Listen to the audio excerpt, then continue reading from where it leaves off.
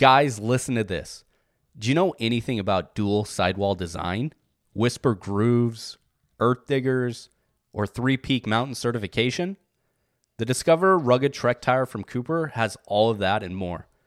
The unique dual sidewall design looks great and gives drivers the options for wear. Whisper Groove technology blocks air from whistling through the tire, keeping that road noise where it belongs, outside.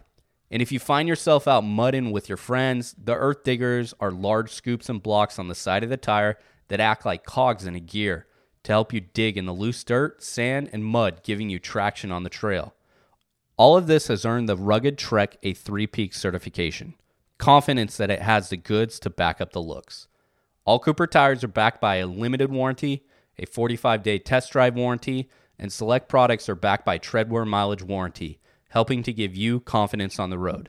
For complete product and warranty details, please visit www.coopertires.com or www.coopertires.ca. And remember, go with the Coopers.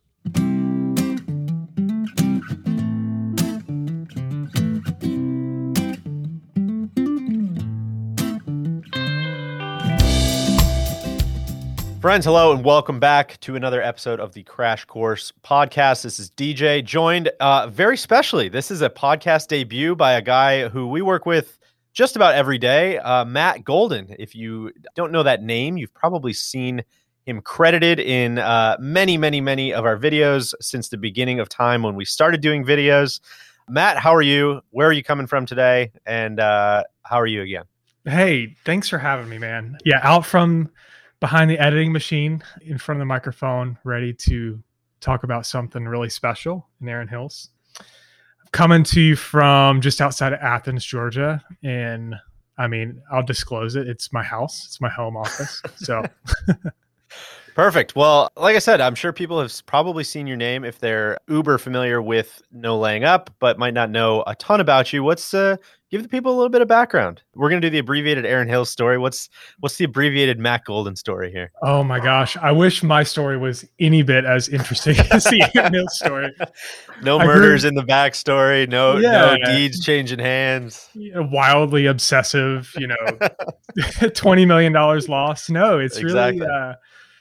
Really, from here in Atlanta, went to school in Auburn, go Tigers, and kind of figure out a way to mix golf with being creative and being technical and editing, but also telling stories. So yeah, man, pumped to kind of do what I love every day. Don't take that for granted.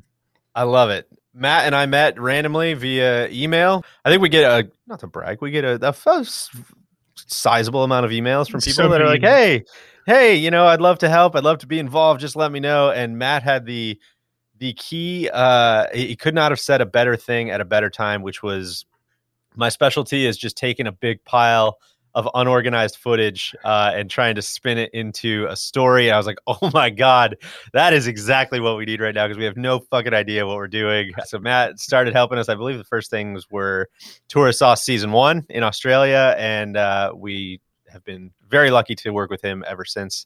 And we're getting ready to work on Tourist Sauce Season 7 here shortly. So Matt, let's get into it. The reason that you are here today, this was a great idea by Cody. We were doing our weekly video meeting, and you mentioned offhand that you had a trip coming up to Erin Hills. Matt, we should mention, a good player in his own right.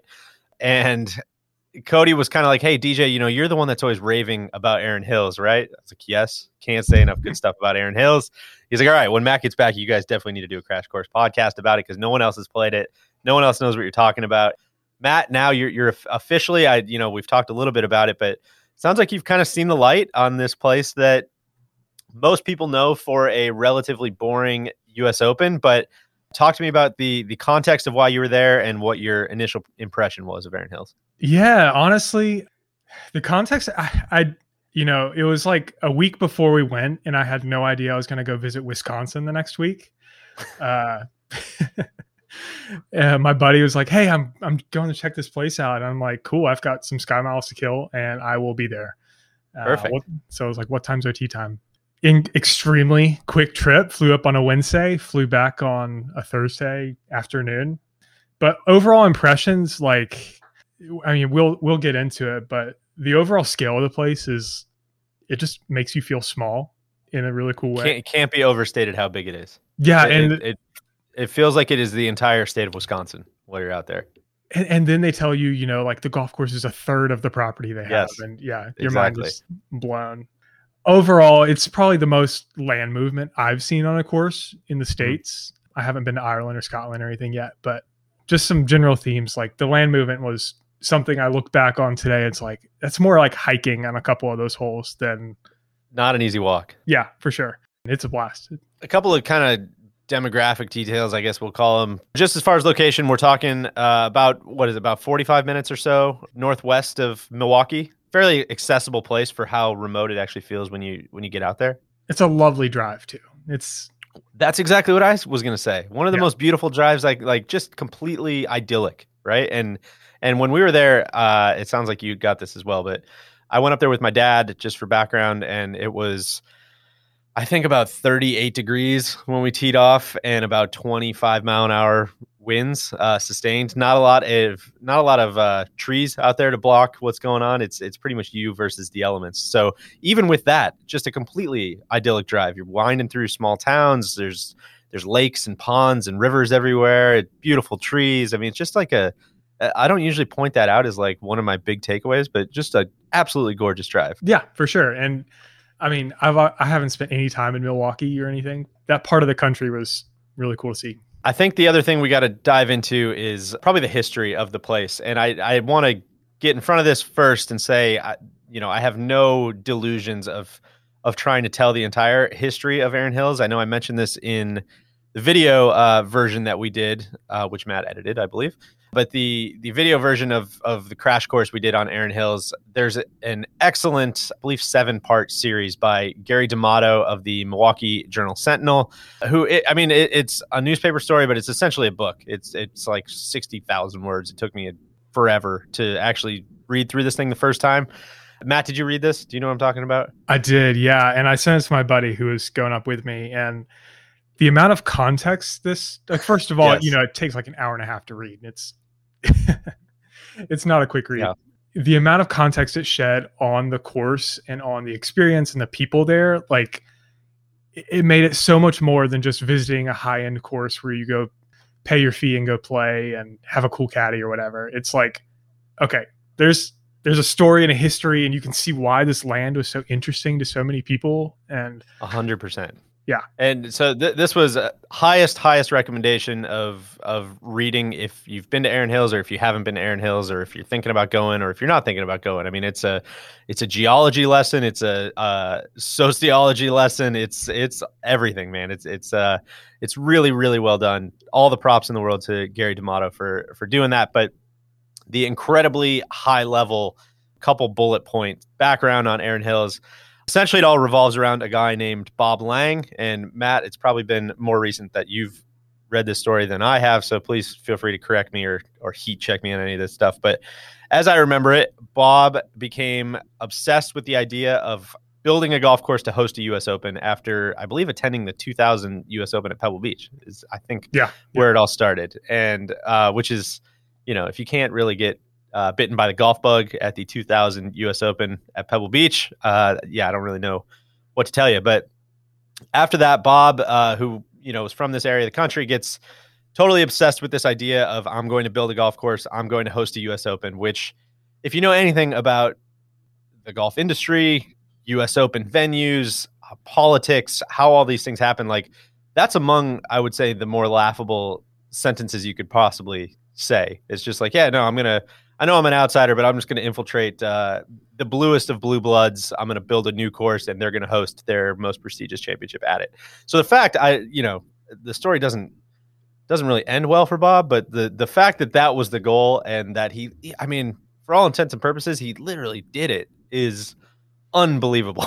Well, that can't be overshadowed. Yeah. And before, Chambers, was this one of the first time, or one of the first ever a modern course has been built for this purpose, and it actually happened? It worked. I know. It's wild. It's absolutely insane. So Bob finds some funding for this course with another business partner. He brings in all the big name architects.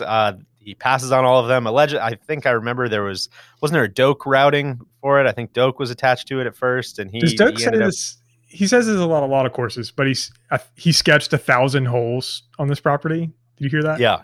Yes, exactly. Would love to see that. Would love to see that as well. And this is the whole thing about Erin Hills is, I mean, it looks like they have room for about 15 more golf courses. Yeah. So I'm sure there's a couple of those 1,000 that could probably be recycled for another course, but that's neither here nor there.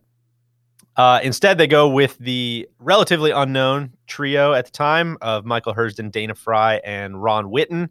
Things kind of stall out a little bit. It sounds like, there were no real shovels in the ground for quite a while, but finally they get the funding right, they get the timing right, and the course starts moving. Bob somehow meets, I believe this was at the 2014 US Open, somehow meets the right people at the USGA, convinces them to come take a look. They love the land. They're obsessed with the vision. They agree to give him the 2011 US Amateur, which this is always a cool thing. I love when the USGA does that, is kind of using the AM as a test case for new courses. I know Chambers Bay and Erin Hills are kind of the only great examples of that, but I love when they do that. That's such a cool little wrinkle. So as again, we're skipping through a massive amount of history here. There's a murder involved with a business partner. It's just there's a lot that goes into the story. Again, please go read the full thing. But Bob kind of goes off the deep end, I guess we'll say, trying to tweak the golf course, trying to put more of his own money into it, trying to just make it as good as it possibly can be, and kind of becomes, by all reports, a bit of an obsessive, to the point where he's out there with shovels, moving bunkers, and just really doing the kind of stuff that architects are really not looking for from an owner. Eventually, he runs out of time. He runs out of money. It just, he kind of has chased this thing into the deepest depths of his obsession. And is forced to sells the golf course to a guy named Andy Ziegler, who the story, and all accounts kind of paint as basically the fixer here. I mean, I think I forget a little bit what his actual background was, but, had a ton of means to actually make the course exactly what it needed to be. They needed to kind of rapid fire do a bunch of stuff before the 2011 USAM just to get the course playable, which he does. He brings in the right people, gets everything knocked out. 2011 USAM goes off without a hitch for the most part. And eventually they're able to make good on their offer to host a 2017 US Open. And then unfortunately the wind doesn't blow and everybody thinks it's a boring course, and it creates kind of an identity crisis for the USGA. And it's, debatable whether they'll ever have another major championship. So it's a fascinating story, made even more fascinating by what happened in 2017, I think. And yeah, anything to add there? Yeah, a couple things about Bob Lang. So they also in 2008 hosted the Women's Pub Links. Right. And I think they were really pushing to have a playable golf course at that point. And the fairways were, I think they were talking about they were ground under repairs. Like they ran out of spray paint cans with all the ground under repairs they were trying to put all over the place. And the course evolved so massively from 19 holes to a par 75 to all these different routings that they actually went out and built. But yeah, he's out there with shovels, kind of doing his own thing after he's fired everybody else. But yeah, Mike Davis came back before, I guess it was before the AM in 2011, hey, I think you should make these couple changes, these couple tweaks maybe for infrastructure or these service roads or whatever. They estimated it was a couple $100,000 job, and he goes out and takes a $2.6 million loan to go above and beyond, truly. So,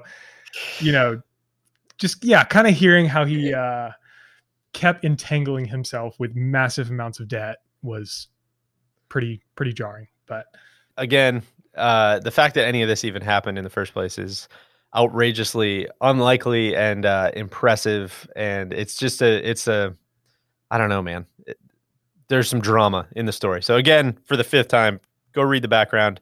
Yeah. That's about as good as we can do on the history, I think, recounting it. But And I should say before we get too far, I know I mentioned I was more specifically talking about men's major championships. They are set to host the 2022 U.S. Mid-Am next year and also the 2025 U.S. Women's Open, which should be really awesome as well. It'd be cool to see how that scale of the game kind of fits a big place like that.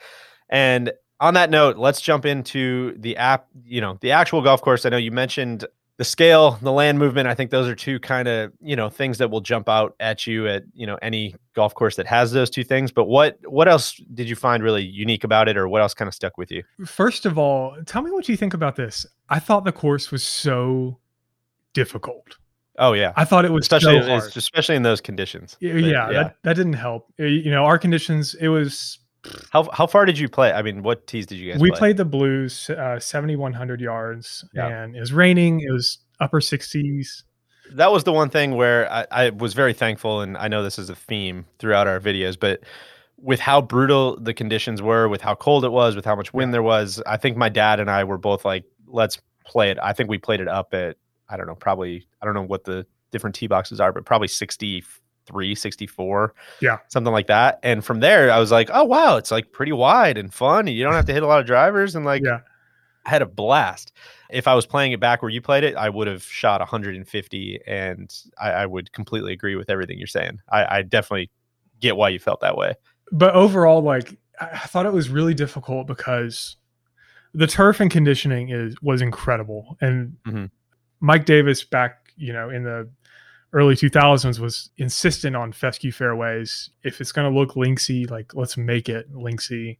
Our caddy John actually told us they just transitioned over to bent fairways, and the fairways were just pure, like so firm. It's that kind of pure where you can hit 50 and 60 yard pitches and you don't even like touch the ground. Like you don't even bruise the ground at all. And so, you get out there and you're like, okay, maybe the ball's going to run, which in the fairways it did. And that's a huge part of how tee shots react around there. But approach shots, it's an aerial ball game for a linksy looking course. And I think, it kind of messes with your head a little bit. I think number one, we'll get into hole one, but it's like the only approach where you could see a second shot kind of rolling up on the green. Everything else is pushed up greens, huge false fronts, the craziest bunkers you've ever seen guarding every, inch in front of the green. So the hardest course I've ever played, I think, bar none. Which is cool to hear that many people thought it was too easy for the U.S. Open.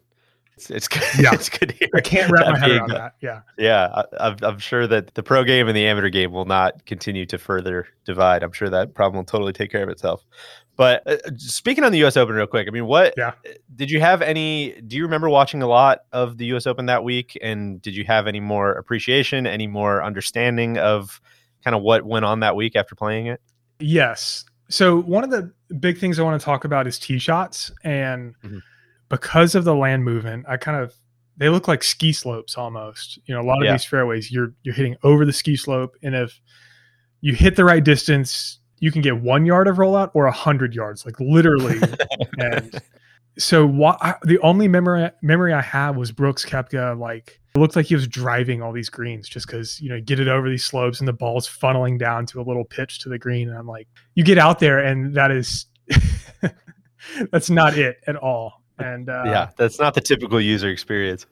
Yeah. And the fescue, the fairways are really, really, really wide. But when you play it at the length, we all hit it kind of normal off the tee. And the bunkers are positioned to where, okay, it's going to shrink the fairways automatically. And then there's so much like cant and tilt in these fairways. Like on the first hole, my partner and I both hit the middle of the fairway and ended up in the left rough. So it's like, okay, we really, you have to focus on the right spot in the fairway. Furthermore, you get into the fescue and I'll go find my golf ball. No, you might not. And shout out to Kevin Na. That was one of my most memorable experiences of that 2017 US Open was the Instagram video of Kevin Na dropping balls and trying to hack them out and being so just despondent about how thick the rough was. And then, of course, they went out and then cut it the next day, right? Before the championship started. Oh, yeah. The weed whackers were out. But, yeah, you get burned a couple times on those first holes and you're like, oh, man, I'm in the fescue. I can't, it's a 1.5, 2-stroke penalty being in here. Yeah. It makes the whole course feel more claustrophobic now. This huge fairway now feels like if I miss it, it's like it's an island fairway almost. Yes, that's well said. Yeah, it almost feels like playing desert golf in a way. Yeah, exactly. Yeah.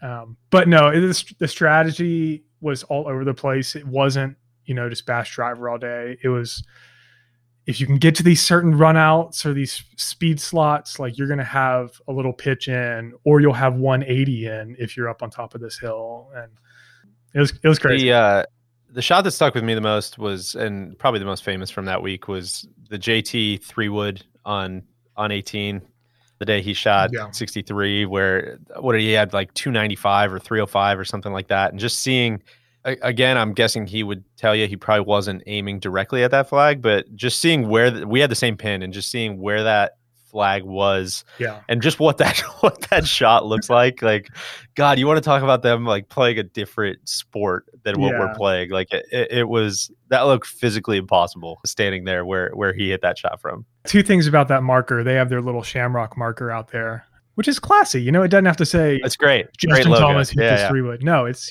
exactly. The amount of divots that are like to the left of it. It's pretty funny seeing all the buddies trips coming through trying to hit their 3-wood up there. Secondly, that green is, so hard. I like 5-putted that green. Yeah, if you miss short, you're in a 12-foot bunker. Oh, if that wraps all the way around to shore left behind. Like, if you want to bail out, sure, you can go right, and there's this huge swale you have to contend with. But you're gonna 3-putt. You just can't miss. And from 297 or 9 or whatever, like, our caddy was telling us too. He's like, he hit 3-wood off the tee there. I guess the tee was moved up a little bit, I think. Mm-hmm. He's like, yeah, he hit 3-wood off the tee here because it has grooves, and he was able to, spin it a little bit. So it stops before this bunker. Who's to say? What, let's get into kind of specific holes. What were some that really stuck with you? What any you didn't like? What was your kind of, review of some of the holes out there? Yeah. So one is a great introduction. Nice handshake, a medium length par 5 that, you get in the fairways and you feel these slopes, but then you're kind of revealed like all these micro contours in the fairways too. And you're just not going to have an even lie. And so you're kind of hit in the face with that at first. 2 was one of my favorite holes on the golf course. 2 reminds me, 2 is really fun because, they're kind of asking you like, do you want to take on your blind shot on the tee shot or on the second shot? And, it's this short, maybe drivable, 350 maybe or so. I think 358 from the back, 338 from the blues. And if you can get it over this bunker, it's just going to all funnel down to like, 30 and 40 yards in front of the green. But this green is like a picnic table. Yes. It's like 7 at Sweetens where, you're going to watch your ball like spin off the front or side or back or right. And, 2 was a ton of fun because you have a wedge in your hands. It feels scoreable if you can hit it, but then you can just laugh at yourself when you as it's rolling back to your feet. Exactly. Yeah. 3 through 5 were just brutal. I don't have a ton except for I was playing well. I was like even through 2 or 3 or 4, and then like I 3-putted from 3 feet a couple times, and the greens were so pure, and the greens were really fast and slopey. I remember that stretch just kind of being like where you really, you walk off that second green, and I don't remember if it's the 3rd tee or the 4th tee, but I remember one of those just kind of looking out and being like, whoa, this place is massive. This place just goes on forever. Yeah, I think that's the 4th tee. You get up there and that's your first real vista of the day. You're kind of like in the far like side of the property, and you're on a really high point on this tee box, which pretty much all the tee boxes, you're walking up a substantial hill from the green. But that was the first time. Yeah. You look out and you see the clubhouse and you can see the entire course in front of you. And that really made it a pretty unique experience for me. Just, that's when you get like, you slide to the panorama feature on your camera on your phone and you're like hoping it captures half of what your eyes can see. And exactly, it's a real like beautiful moment up there on 4T before the hole punches you in the face.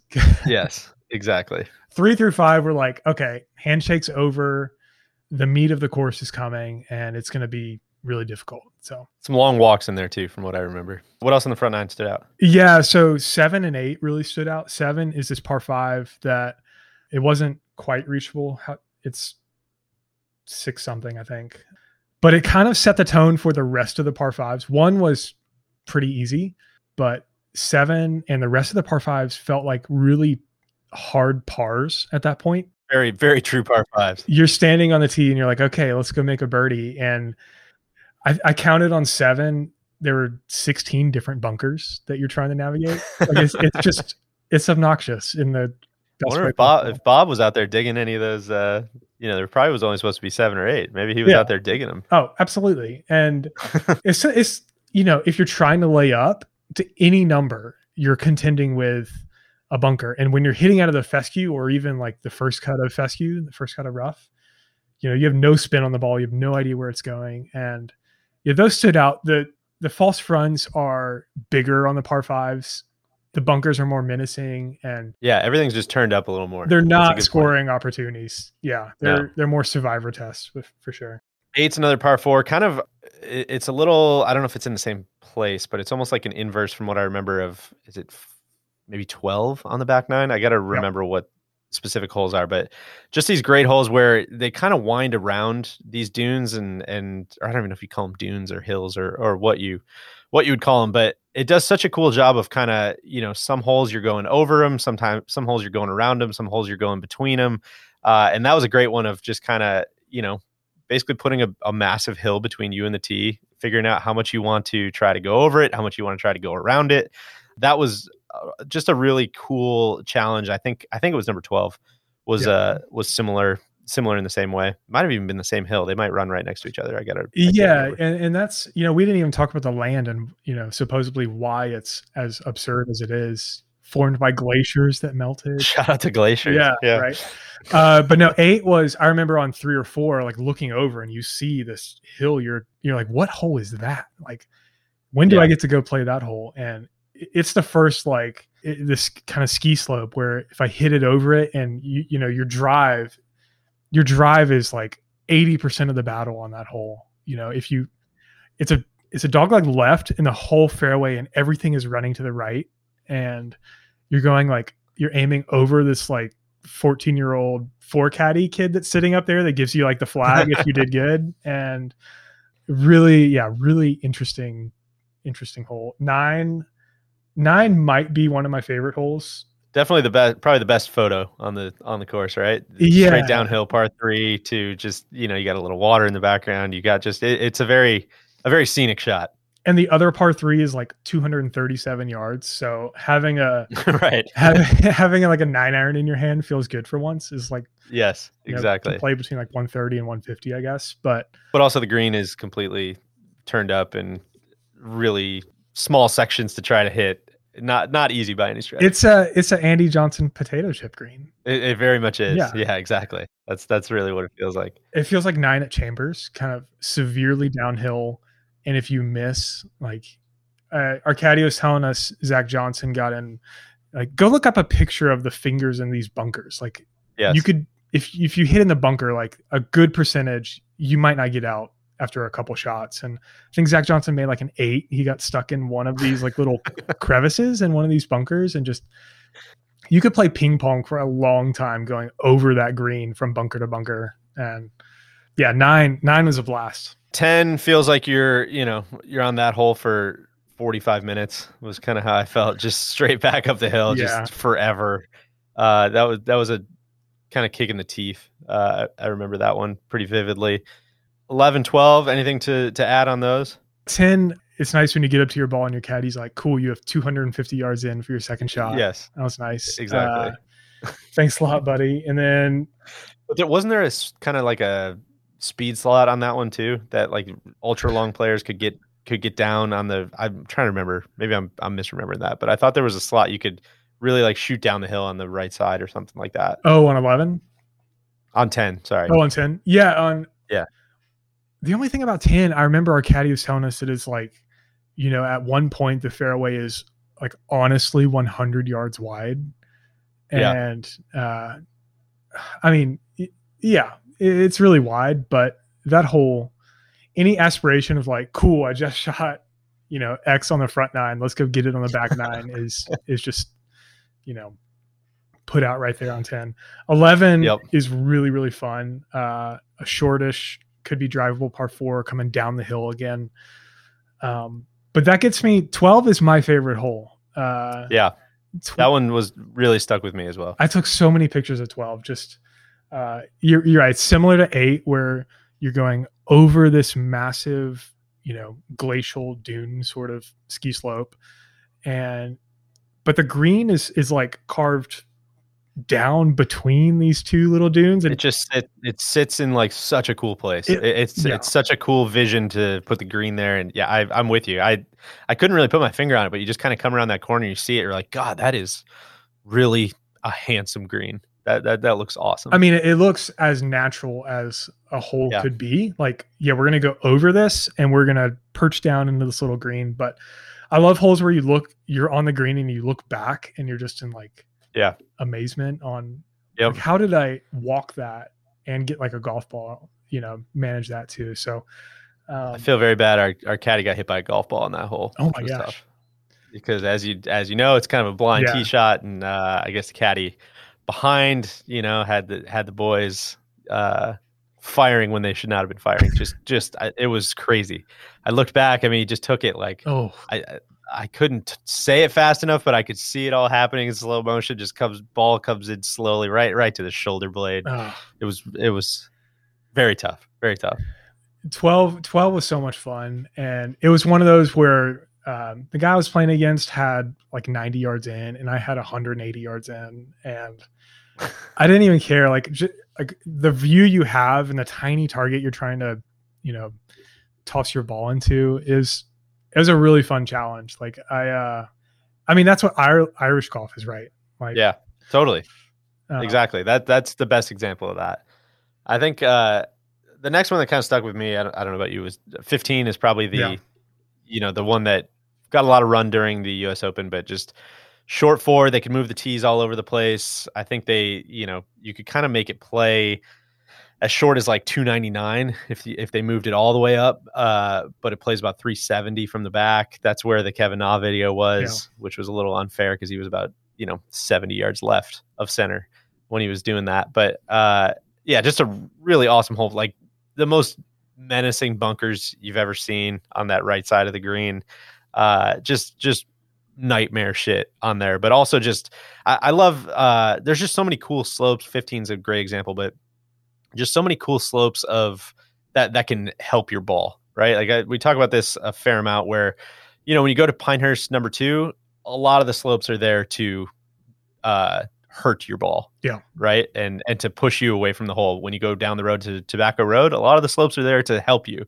Right. And there's of course 2 sides to all of those slopes, and they can bite you as well. But there are a lot of spots where at Erin Hills where, if you want to play that kind of game, like you don't have to aim at the hole. You can, you can use slopes to your benefit, and 15 was a really fun example of that, where especially if you get that pin kind of front left there's that little almost like mini punch bowl inside of that green, which was really fun.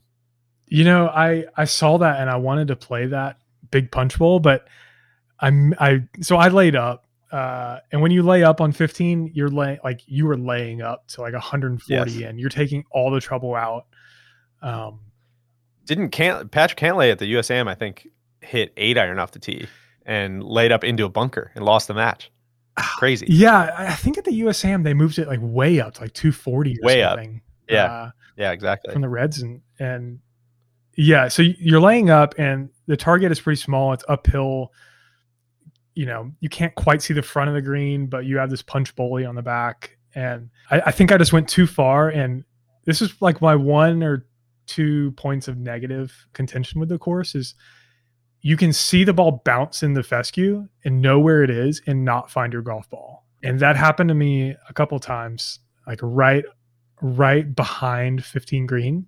I think some of that kind of frustrating. You know, I know it's a little.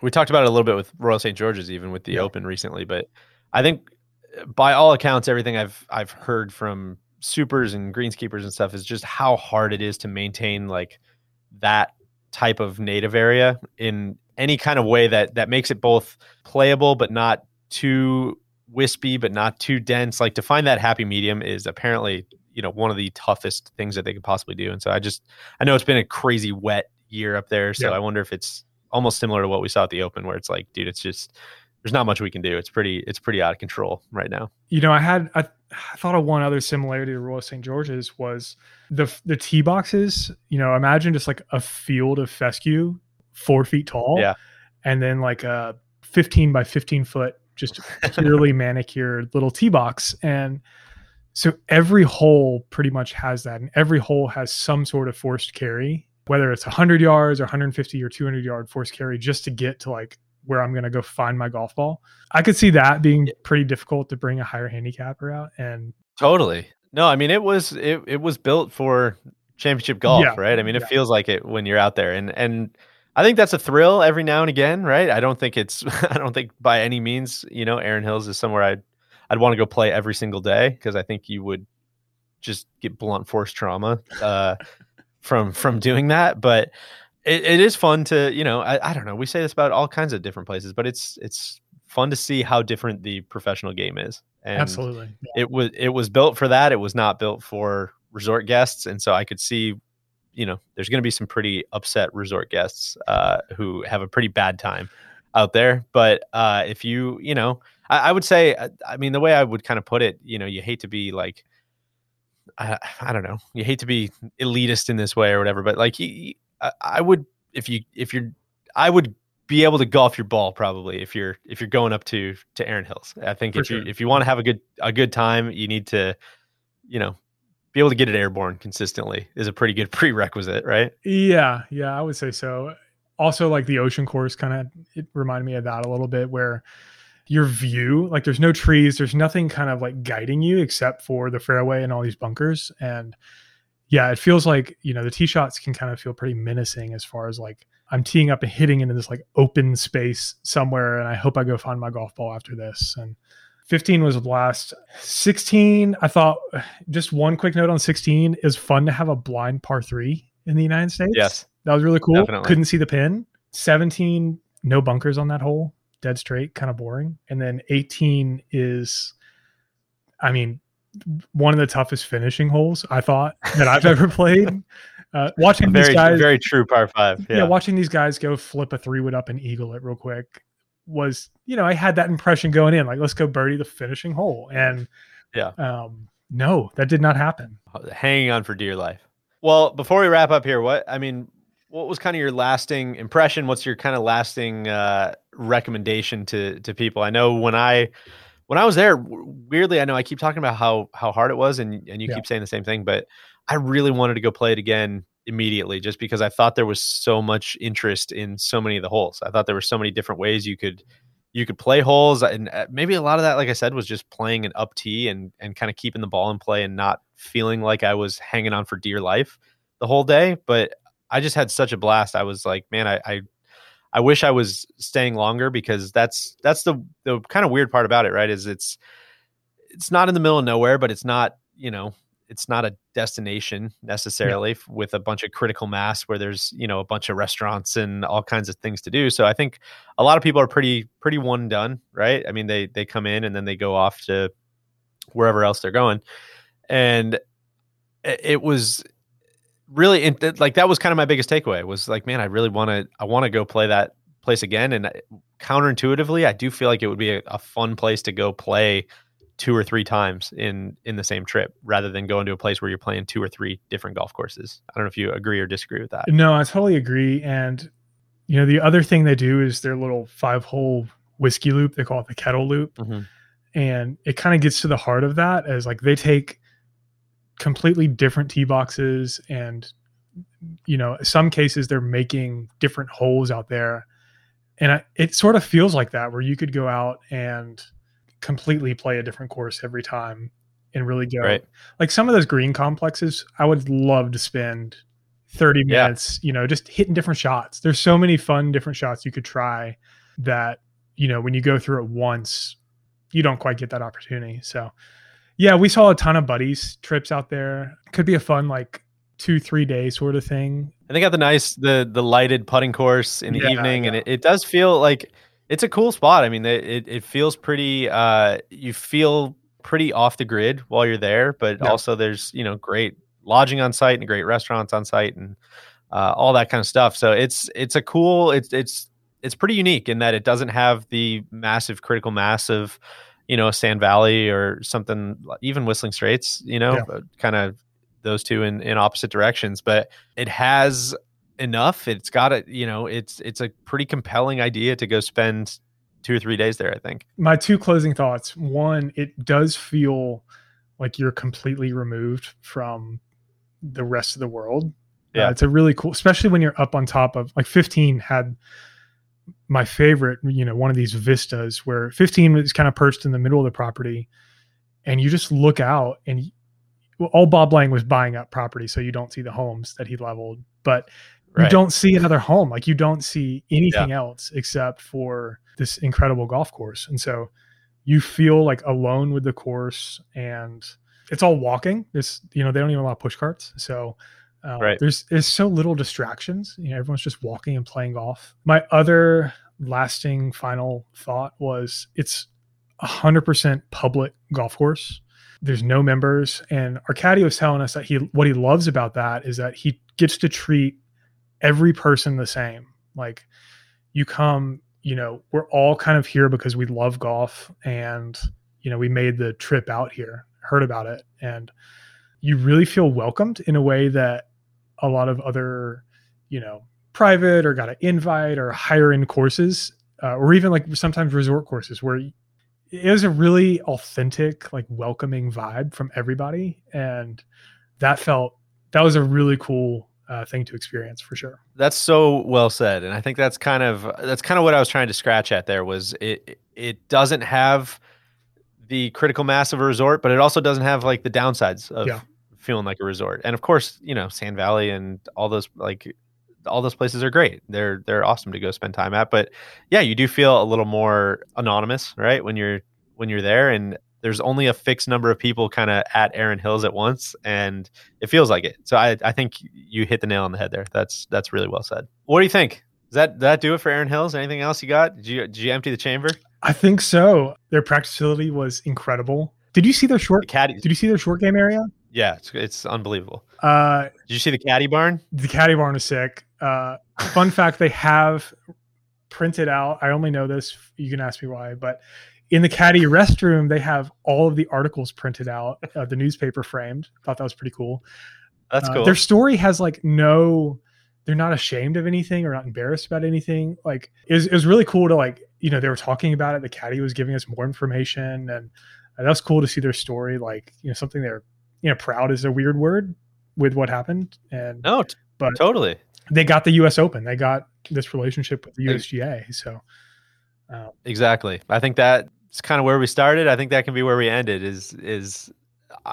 what an unlikely, what an unlikely success story, right? Like that, the fact that no matter what happened, I mean, a lot of bad stuff kind of happened along the way to make it happen, but it literally happened. It's crazy. I don't know if they'll ever get another men's major. I don't know how that'll go, but I really hope they do. I mean, I loved watching that week at Erin Hills. I know it kind of turned into a bit of a snooze, just, with no wind blowing. And I think it would have been a completely different place had that wind blown, for all the reasons that we just spent 45 minutes talking about, all the bunkers and the rough and the runoffs and the different sections of greens and the slopes, and all those things would have been infinitely more of a factor if the wind was blowing, and it wasn't. And also Brooks was, kind of playing the best golf of his life.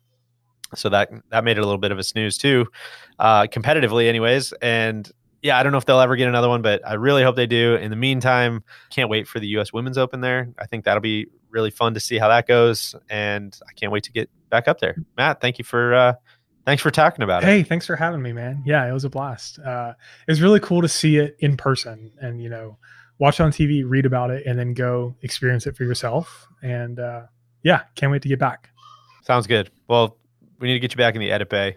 So much content to crank out, but thank you for taking your morning to knock this out. Absolutely. Cheers. See ya.